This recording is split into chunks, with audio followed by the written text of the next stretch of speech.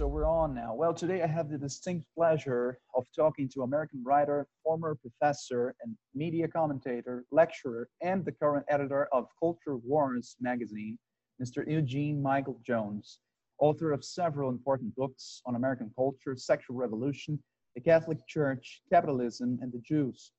One of his major works, Libido Dominandi, had been translated and published in Brazil a couple of years ago, and now another one of his books is being released by Video Editorial, which is Degenerate Modernity as Rationalized Sexual Misbehavior.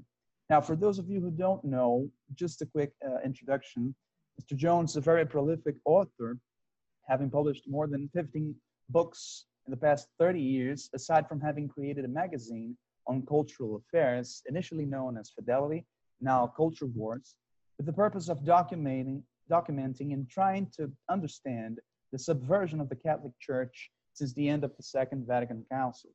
He's one of today's most eminent Catholic thinkers, and he has had his books banned from Amazon and has been fired from a Catholic college in Indiana, St. Mary's College, because of his stance on abortion. He's against abortion. Well, Mr. Jones, thank you very much for taking the time to do this. I really appreciate it. You're welcome, and it's good to talk to you. Well, I want to jump right into the subject here. So right at the beginning of your book, Degenerate Moderns, you state very clearly what is your main thesis. That is, that all intellectual and cultural breakthroughs of modernity were in some way or another linked to the sexual desires that their progenitors knew to be illicit. So their theories were ultimately rationalizations of the choices that they knew to be wrong. So I want to start by asking you, what gave you the hint that this was the case? I mean, what motivated you to write this book? Did it come at all from the experience you have had years earlier at the St. Mary's College? Yes, it did, and graduate school as well. So to get back to that moment, I got fired for being against abortion at a Catholic college. At this point, I decided there's something big, a big story here that I must have missed, because I was an apostate. I was out of the church for a while. I lived in Europe for a while, and then I was in graduate school just concentrating on intellectual stuff. And so for a period of about 10 years, I just wasn't paying attention to what was going on in the Catholic Church. So when I got to St. Mary's, I realized that the feminists had taken over the college over this 10-year period. And I got fired. So at this point, I thought, well, I'm not going back to academe. And I think that was the right decision, because academe has only gotten worse during this period of time. Those forces that fired me now control all of discourse in North America. They are the descendants of Foucault and Gramsci, and we can talk about that later if you want. So I thought, well, this is a Catholic magazine. I'm going to talk about Catholic issues. And so for about 8 years, that's what I did. And I got more and more deeply involved in the Catholic issues. And one of the issues that came up was Medjugorje. Okay, all the people that subscribed to the magazine wanted me to talk about Medjugorje. What do you think? And so I didn't know what to think, because every time I read about it, I got more and more confused. Mm-hmm. And it was clear that there was some type of agenda here. You know, suddenly in the mid-'80s, all these glossy magazines are coming out with all these pictures of these seers and so on and so forth. Somebody was behind this. So I started to look into it. I figured out what was going on, I think, and I wrote a book called The Medjugorje, the Other Side, or what was it called now? The Other Side, Medjugorje, The Untold Story.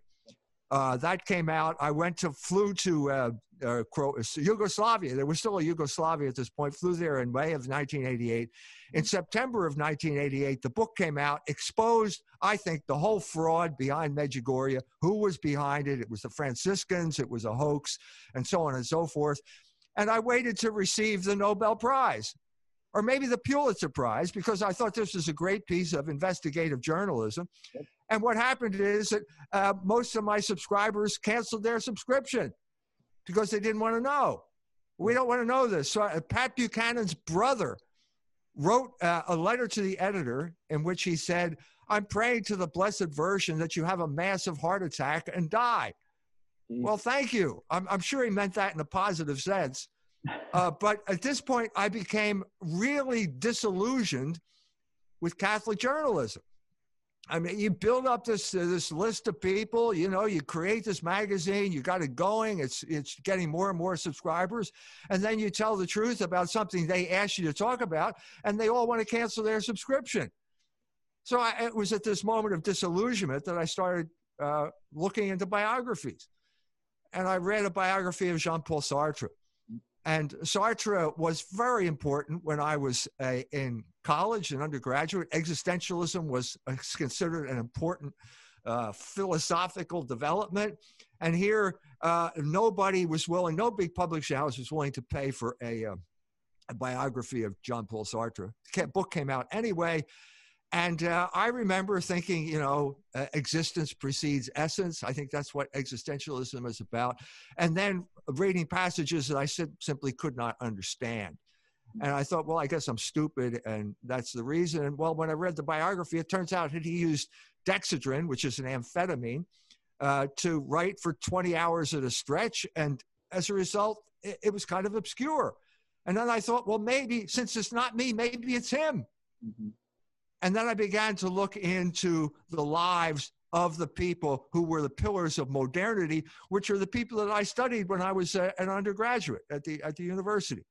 And suddenly this pattern began to emerge of every single breakthrough, it seemed to me, in modern life could be traceable to some type of sexual disorientation. A rebellion against the sexual morality, and an attempt not just to rebel. We all rebel against morality at one point or another. That's called sin. But an attempt to make this normative, make this rebellion normative, and give it some type of heavy scientific ideological basis. Years later, I never did a portrait of Bertrand Russell, but I could have, because he certainly fits this pattern. And Bertrand Russell started out as a philosopher, and then at some point he ended up being a popularizer. And one of the English ladies noticed this, and she went up to him and said, you know, we had great hopes for you as a philosopher, and you seem to have gone into something else. What happened? He said, I think I found that I preferred fucking instead. Well, there you summarize the whole thing. Yeah. Aldous Huxley did the same thing in Means versus Ends. I believe that's the book, where he said the main attraction for communism in the 1930s was sexual liberation. Now, these were all things I found out after the fact, after the book had been published, and it kind of vindicated my thing. And that led to the main thesis of the book, which you rendered in beautiful Portuguese, and which is basically, when it comes to intellectual life, you can either subordinate the truth, your desires to the truth, or the truth to your desires. Now, if you subordinate your desires to the truth, your desires aren't relevant anymore. And your biography isn't all that relevant either, because you're talking about the truth. But if you do the opposite, if you subordinate the truth to your desires, well, your desires are the most important thing in your, and whatever you want to call it, your ideology or philosophy or whatever. That's the most important thing, and that is the thing that will explicate your system. And that's what I realized. So it's two possibilities here. And the second possibility, the biography is the most important element of your life, because that's where we discover the key of what you're really talking about. That's to me is like the essence of what you call modernity, like the pursuit of conforming the truth to one's own desire. Huh? So, yes. Do you think that in this sense we're still living through modernity, like, or do you think you can say that, as it often is said, that we are postmodernists, if there is such a thing? Yes, we are. First of all, that nothing has changed. Okay, well, let me back up a little bit. Yeah, let's take a postmodern thinker like Jacques Derrida, who would ridicule. He ridiculed Sartre as the classic modernist thinker, called him a philosopher for shop girls, or girls that work in stores. I don't know why is that something bad to do? I guess Derrida's exposing his own prejudices here. Yeah. But what changed was that the moderns believed that there was such a thing as reality. And the postmoderns believe that reality is simply a construct of the mind. And so therefore there's nothing there. And this is the big triumph of structuralism and then post-structuralism, deconstructionism. There's no reality. Everything is humanly constructed. Well, if everything is humanly constructed, then what I said is even more important, okay? Because everything comes from you, from your mind. And your mind is a function of your past life and all the actions that you have committed. In that sense, I believe in existentialism, okay? You are a creature of your habits. And so therefore, I need to know your habits and your attitudes before I can make a judgment about your ideology, since you are the one who said everything is just a creation of the mind. Yeah. So that's what you mean when you say that intellectual life is a function of the moral life of the thinker. Right. And this was obviously something that the ancients knew. And so Aquinas would say that lust darkens the mind. So in other words, if your mind is clouded by passion, you can't perceive reality correctly. It's like looking through a dirty window. You know, the window is covered with mud, and after a while, all we're seeing is you're describing the pattern of mud on the window, but you're not describing what's outside of the window. And in that, we have things like stream of consciousness writing, like James Joyce, especially Finnegan's Wake. You have Cubism, Picasso. There's a whole chapter on Picasso in Degenerate Moderns. Yep. And worse, goes to abstract expressionism, and so on and so forth. And so again, in each of these instances, the mind of the creator is the most important thing. It's in a sense the only important thing. That's what we need to figure out here. That's what we have to figure out if we want to understand the real basis of what his purported intellectual breakthrough is. Yeah, you also mentioned a book that is parallel to this, to yours, which is Paul Johnson's Intellectuals. And to me, the most interesting thing you say about it is that for some reason Johnson was a little sort of shy to openly declare what you're declaring right now. I mean, the presuppositions of this argument, which is that intellectual product is the projection of inner needs. Why do you think he didn't, make that explicit? First of all, because he's an Englishman. And Englishmen are still slaves of empiricism, which means that they are phobic. They have an allergy, and they get an allergic reaction when you ask them to generalize about something. This is the legacy of William of Ockham, where there are no universals in nature. Englishmen by nature do not believe in universals. And so you end up with these trivialities. They're good at trivialities. And the best example would be logical positivism, the end of philosophy, which is the direct heir of, I think, of William of Ockham as well. Secondly, let's look into Paul Johnson. What about his personal life? Well, it turns out after my book came out, there's I'm trying to be exact here, an audio recording of him spending some time with some woman engaging in some type of sexual activity he shouldn't have been engaging in. So there you have the two combinations that will basically neuter what could have been a productive exercise in trying to get to the bottom of something significant. Okay. Well, this, although it seems like a very admirable and very deep research you've done, like you have to understand the whole works of the thinker, and then you have to read his biographies, and then you have to correlate those two. So it's a very deep process. But some may say that this comes close to argumentum ad hominem, which is the attempt to disqualify someone's opinion by attacking not the opinion itself, but the person who said it. I know it's not the case, but how do you answer that? How it's not the case? I'm not trying to attack anyone. There's no point in attacking. Why would I want to attack any of these figures? They're all dead.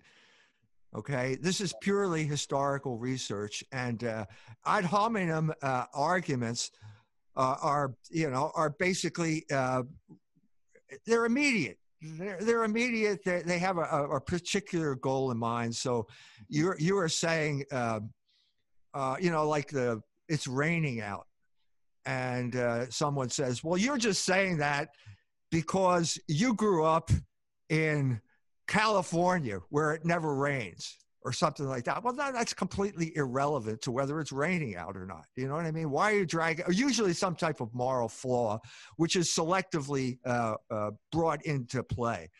And that's not what I'm trying to do. It's simply not what I'm trying to do. I'm saying that these works are by themselves incomprehensible simply on face value. So, for example, the question of Margaret Mead, she says that Samoa is this free love paradise where people don't get upset about sexuality. Well, the Australian went there and gave all of this evidence. Well, yeah, they do get upset. If a guy Samoan finds you sitting under a palm tree with his sister, he'll beat you up. They have a culture of violent rape and so on and so forth. Well, how does this fit into the picture that Margaret Mead gave of us? Of Blue Lagoon, the Blue Lagoon, that famous movie about your plane crashes in the South Pacific and you become at one with nature. How do you resolve that conflict? Well, you resolve it by going to the biography of the person who wrote it. So if Margaret Mead says that Samoans don't take adultery seriously, and then someone provides evidence that they do, well, why did she say that? Well, it turns out that she committed adultery before she went to Samoa. And rather than repenting of her adultery, she tried to project it onto the poor Samoans who have suffered that as a result. That's simply a way of coming to an understanding of something, or let's put it this way, resolving some type of intellectual conflict when you've got two people saying two different things. Yeah. Great. So, well, I want to ask you a couple of things outside of the theme of the book as well. Well, you have recently been the target of a censorship campaign that ended up, removing all your books from Amazon, deleting your YouTube channel, and we see this happening everywhere nowadays, and in Brazil as well, exclusively with Catholic and conservative thinkers and channels. So, I want to know how is this affecting you, and what do you think could be done if there is such a possibility to revert this situation? How is it affecting us? I've come to St. Paul. St. Paul said, "We are persecuted, but not abandoned." That is my situation. I am persecuted, but not abandoned. We continue to do what we're doing. The word continues to spread. You cannot stop the forward progress of Logos in human history. And that's what I'm talking about here. That's what the book Logos Rising is about. So you can't stop it. You can take out a gun. You can't shoot an idea. Okay, you can have a hand grenade, but you can't disperse fog with a hand grenade. Okay, and you can't stop these ideas. What happened over this period of time is this: let's talk specifically about who's doing this. The Anti-Defamation League is a Jewish money laundering operation that exists to make sure that Jewish criminals don't go to jail. The main way they prevent Jewish criminals from going to jail is by accusing anyone who says anything bad about someone as an anti-Semite. And then they use this as a form of control. They are now trying to implement this as law in the United States of America by implementing the International Holocaust Remembrance Association's understanding of anti-Semitism as, quote, a certain perception. So what you're talking about is the Jewish hegemony over American culture, which was first used to target people like me, who had written a book called The Jewish Revolutionary Spirit. And now what happened over this last year is it got expanded now to include basically 50% of the population of the United States of America, who are now being demonized as white supremacists, as racist. And not only that, they are being banned now from YouTube if they disagree with Mr. Fauci about the COVID virus. Yeah. So what happened here is when you cave in to these people, it only gets worse, and their censorship expands beyond any rational means. There is nothing in the laws of the United States of America that would allow for this. But if you make the laws, if Google makes the laws, if YouTube makes the laws, well, they are de facto government. And that is the position we're in right now. These tech giants are stronger than governments. Yes. You have a situation in Brazil where the tech giants are now deplatforming people, but also the whole country is being held ransom to big pharma.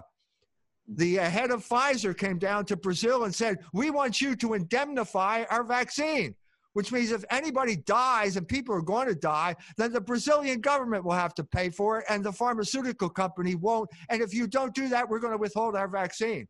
Well, first of all, you should say, okay, take your vaccine. We don't want it because it's worthless anyway. But this is the type of threat that is being held over one country after another throughout the world right now. Now, one country that stood up to this was Poland. And Poland, years before the Brazilian edition came out, Poland brought out a Polish language edition of Libido Dominandi. I did a book tour in Poland. The Catholic Church stood behind me. During this book tour, there was a kind of united front, and they defeated, between the two of us, between my book and the bishops, we defeated gay marriage in Poland. Okay, now that's something they were telling me. I got this I got this email when I was in Argentina, trying to talk an old philosophy professor off the ledge. He's ready to jump into the river in Entre Rios because he just feels that we've lost the battle. We haven't lost the battle, and Poland is proof that we haven't lost the battle. But secondly, because they did that, because they stood up against gay marriage, now they're in a position to stand up against big tech.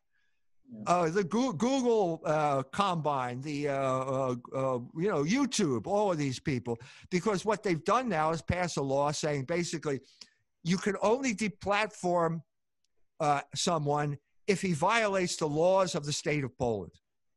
If you use any other criteria, then the people of Poland have a right to sue you for damages.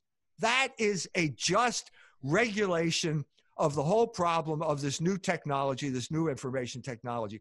That has to happen throughout the world now. Okay, every nation in the world has to pass laws saying basically we are the people who make the laws. Google does not make the laws of this country. If you allow Google to make the laws, then they are de facto the government of your country. No matter how many buildings you have with those pillars and all those Greek temples where people get together, they're meaningless unless you stop these people from making their laws and to rule you. And I'm saying specifically, the laws governing interstate commerce need to apply here because these people can simply ruin your ability to earn a livelihood on the internet. They should not be allowed to do this. It's already happening. It's already happening. We're seeing this happening right now here. And the illusion of democracy has just fallen down. It's not. That's right. And the question is, does Brazil have the understanding to do this? Do they have the consciousness, first of all, to be aware that they are being marginalized by these non-governmental organizations? Do they have consciousness? Now, I ask this because there's a large group of people in America who do not have this consciousness, and they are known as conservatives. Conservatism is completely irrelevant now. It's a completely obsolete ideology because it cannot address the contemporary situation. Conservatism is the only source of evil is government. So if government isn't doing it to you, then it's okay. Then it's freedom. Well, wait a minute. It's not that simple. You know, you have entities now that are stronger than government. So what does conservatism have to do with it?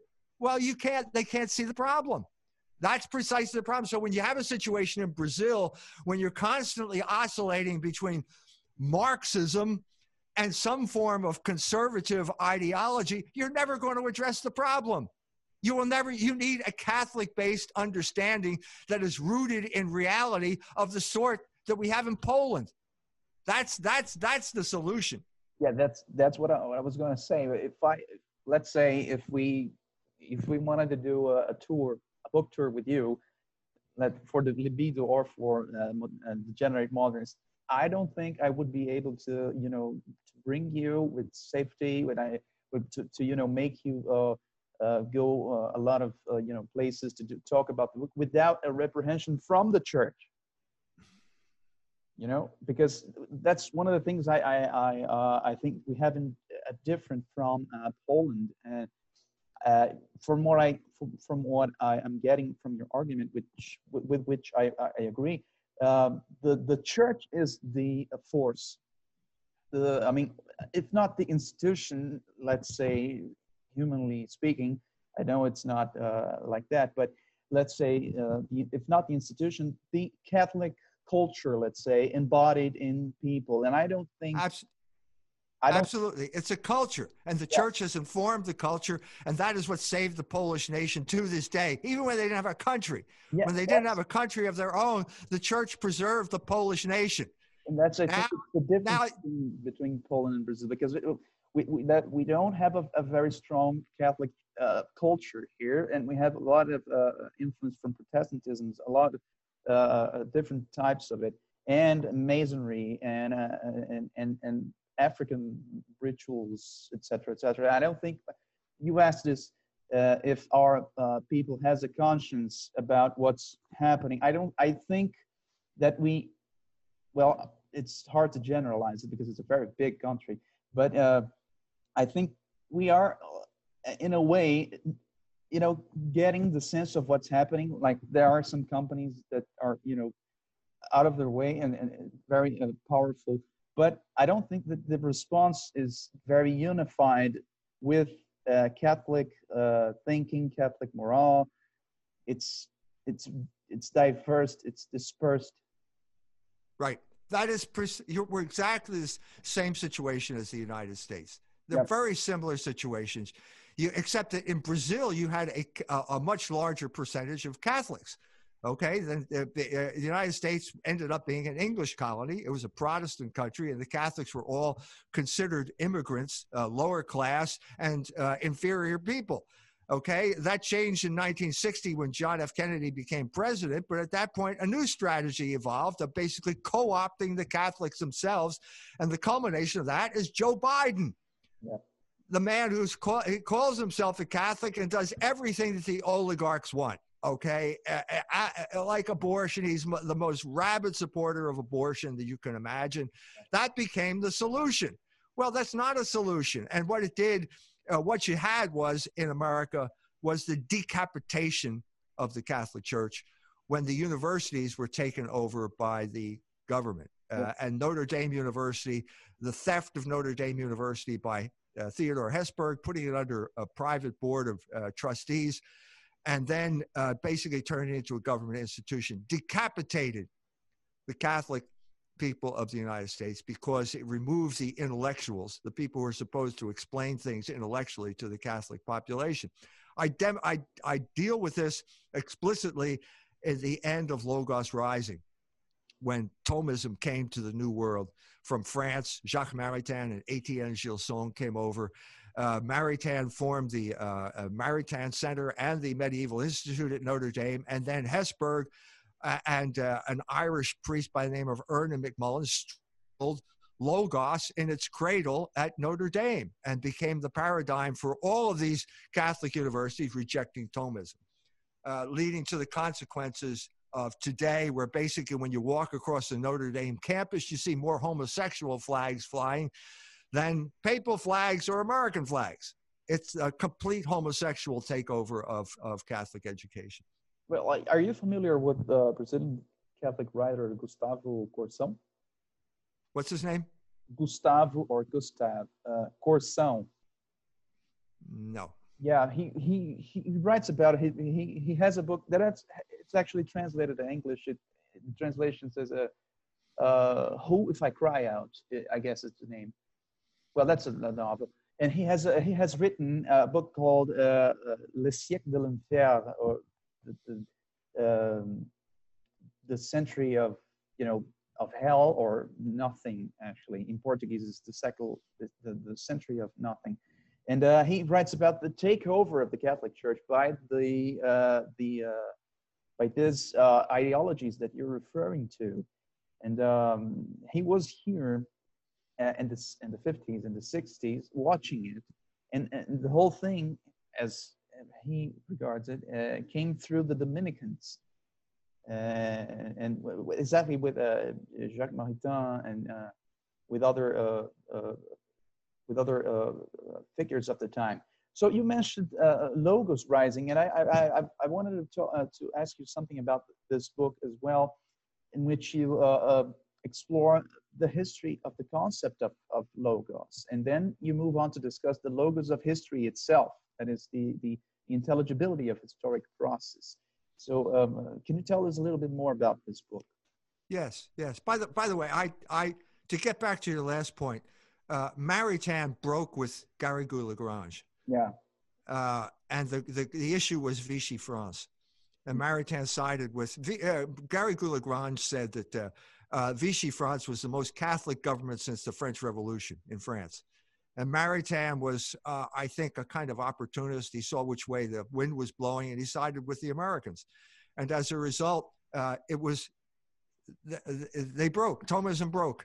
And their friendship was an indication of how Thomism was going to break up. If you had to ask me who was responsible in the United States, it would be the Jesuits, not the Dominicans. Okay, even though the Dominicans have been affected by it. But that is the last stage. That is about Logos Rising. Logos is the Greek word for rationality. And so I wanted to, during this period of time, I was spending a lot of time going to Iran and confronted with how do we talk to Iranians? How do we talk to them? Because it's a different religion. And I decided, a lot of conversation with a lot of different Iranians. And at one point I decided, I don't want to get involved in Catholic-Muslim dialogue. I think that's a waste of time.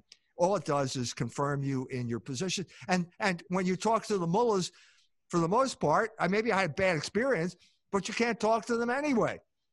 Because the mullahs that I talked to all were flaming examples of sola scriptura. So, this one guy, a guy I like, kept bringing me in contact with this mullah. So he arranges a meeting in Qom. That goes nowhere. I tried to talk about sex, and all he could say was, just because you start a Coke doesn't mean you should finish a Coke. And the cameraman says, "Oh, I don't agree with that. The cameraman was a better theologian than the mullah." So then they bring me together with the mullah again, this time in Mashhad, and so I thought, I know, we're right on the Eurasian plain here. It's the Silk Road. You can see where the camels used to walk in. Let's talk about the wheel. Mm-hmm. I tried to talk about the invention of the wheel, the horse, about language, about the evolution of consciousness. And he interrupts me in the middle and says, no, that's wrong. Actually, we're talking about the domestication of the dog. I said, what do you mean that's wrong? I said, the dogs start showing up in grave sites here at a certain time. Before that, they were not domesticated. Now they're domesticated. No, he said, the man did not do this on his own. A prophet taught these people how to domesticate the dog and make the wheel. I said, a prophet? We're talking about 13,000 years ago. Where was the prophet? Islam didn't come into existence until, 1,500 years ago. Where was, he said, well, I said, well, how do you know this? He said, it's in the Hadith, which is the commentary to the Quran. I said, first of all, okay, look, I'm not a Muslim. I don't accept the Quran as canonical, and I certainly do not accept the Hadith as canonical. So how are we going to talk? Well, you can't talk. You can't talk to a mullah whose everything is basically based on the Quran. All knowledge is contained in the Quran. We can't go that way. And so this was basically my desire to talk. Let's go back and talk about what we have in common, which is Logos, which all rational creatures have in common. And not only that, Logos is mandatory. It's, I am a Catholic by faith. I accept the teachings of the church by faith, and I can't force that faith on anyone. But I am reasonable by nature. I try to be reasonable because that is my nature, and I have a duty to be reasonable. And you have a duty to be reasonable. And the main manifestation of logos in this regard is speech. This is how we communicate with each other. And I said, this will be the foundation. And that's was the genesis of the book Logos Rising. So at the beginning, it's just the development of logos in human history. And then at a certain point, we realize that history itself has its own logos. And then we talk about that in the second part of the book. Brilliant, brilliant. Well, I hope we can do this. We can do a Brazilian edition very soon of this. And we can talk about that a little later. And well, Mr. Jones. I think that this is the moment for Brazil. Okay, they're constantly. It's not very different from the situation in the United States, except other than you have a much larger Catholic population. But the problem with the United States is you always have to adopt some type of alien ideology in order to talk in public, and it doesn't work for Catholics. Yeah. So it's either the alien ideology of liberalism or Marxism or something like that, or the alien ideology of conservatism, both of which evolved in England. Okay, Karl Marx spent all his time in the library, the British Library in London. Okay, he admired the English. It's basically an intramural sport here, intramural sport of the English ideology. This constant vacillation back and forth between Marxism and conservatism, and we have to break out of that because the Catholics are always discomforted. As I said, the Catholics are always putting on shoes that don't fit. And then they're always being criticized because they're complaining that their feet hurt. Well, no, it's not. It's the fault of the shoe, not of the foot. The shoe is made for the foot, not the foot for the shoe. And as in places like Brazil and the United States, we're always trying to fit ourselves into shoes that don't fit. We as Catholics, we got to stop doing this. We have to start talking like Catholics and thinking like Catholics. And that's why I wrote these books. Brilliant, brilliant. Well, do you have any last advice for our Lent period we're going through as Catholics? What we could, aside from the instructions we had received from church and our spiritual directors.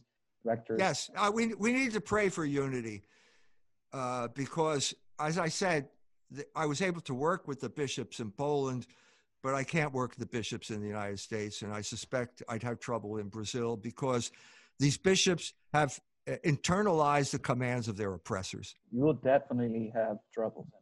That's so you got some groups are liberation theologians, so they've internalized Marxism as the lens through which they view the gospel. That's a disaster. We've already had that disaster. But then in reaction to that, you have neoconservative Catholicism in America at the time of Ronald Reagan, George Bush, those people. That was a disaster too.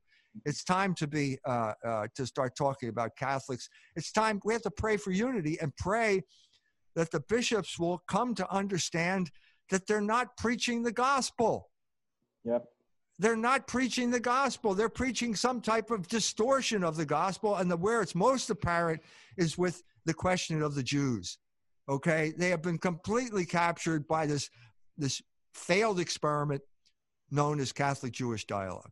It's had a catastrophic effect on the Catholic Church and the unity of the Catholic Church. You can have either unity or you can have good relations with the Jews, but you can't have both. Can't have both. So let's pray for unity and pray that the veil will be lifted from the eyes of the people who are supposed to lead us. Well, Mr. Jones, I want to thank you again for the time and your attention. I know you're a very busy man, so I really appreciate your kindness to accept the invitation for this interview. I hope this increases the interest in Brazilian edition of your book, Degenerate Moderns. And thank you. Thank you for having me. All the best. Obrigado. De nada. That's it. That's my Portuguese.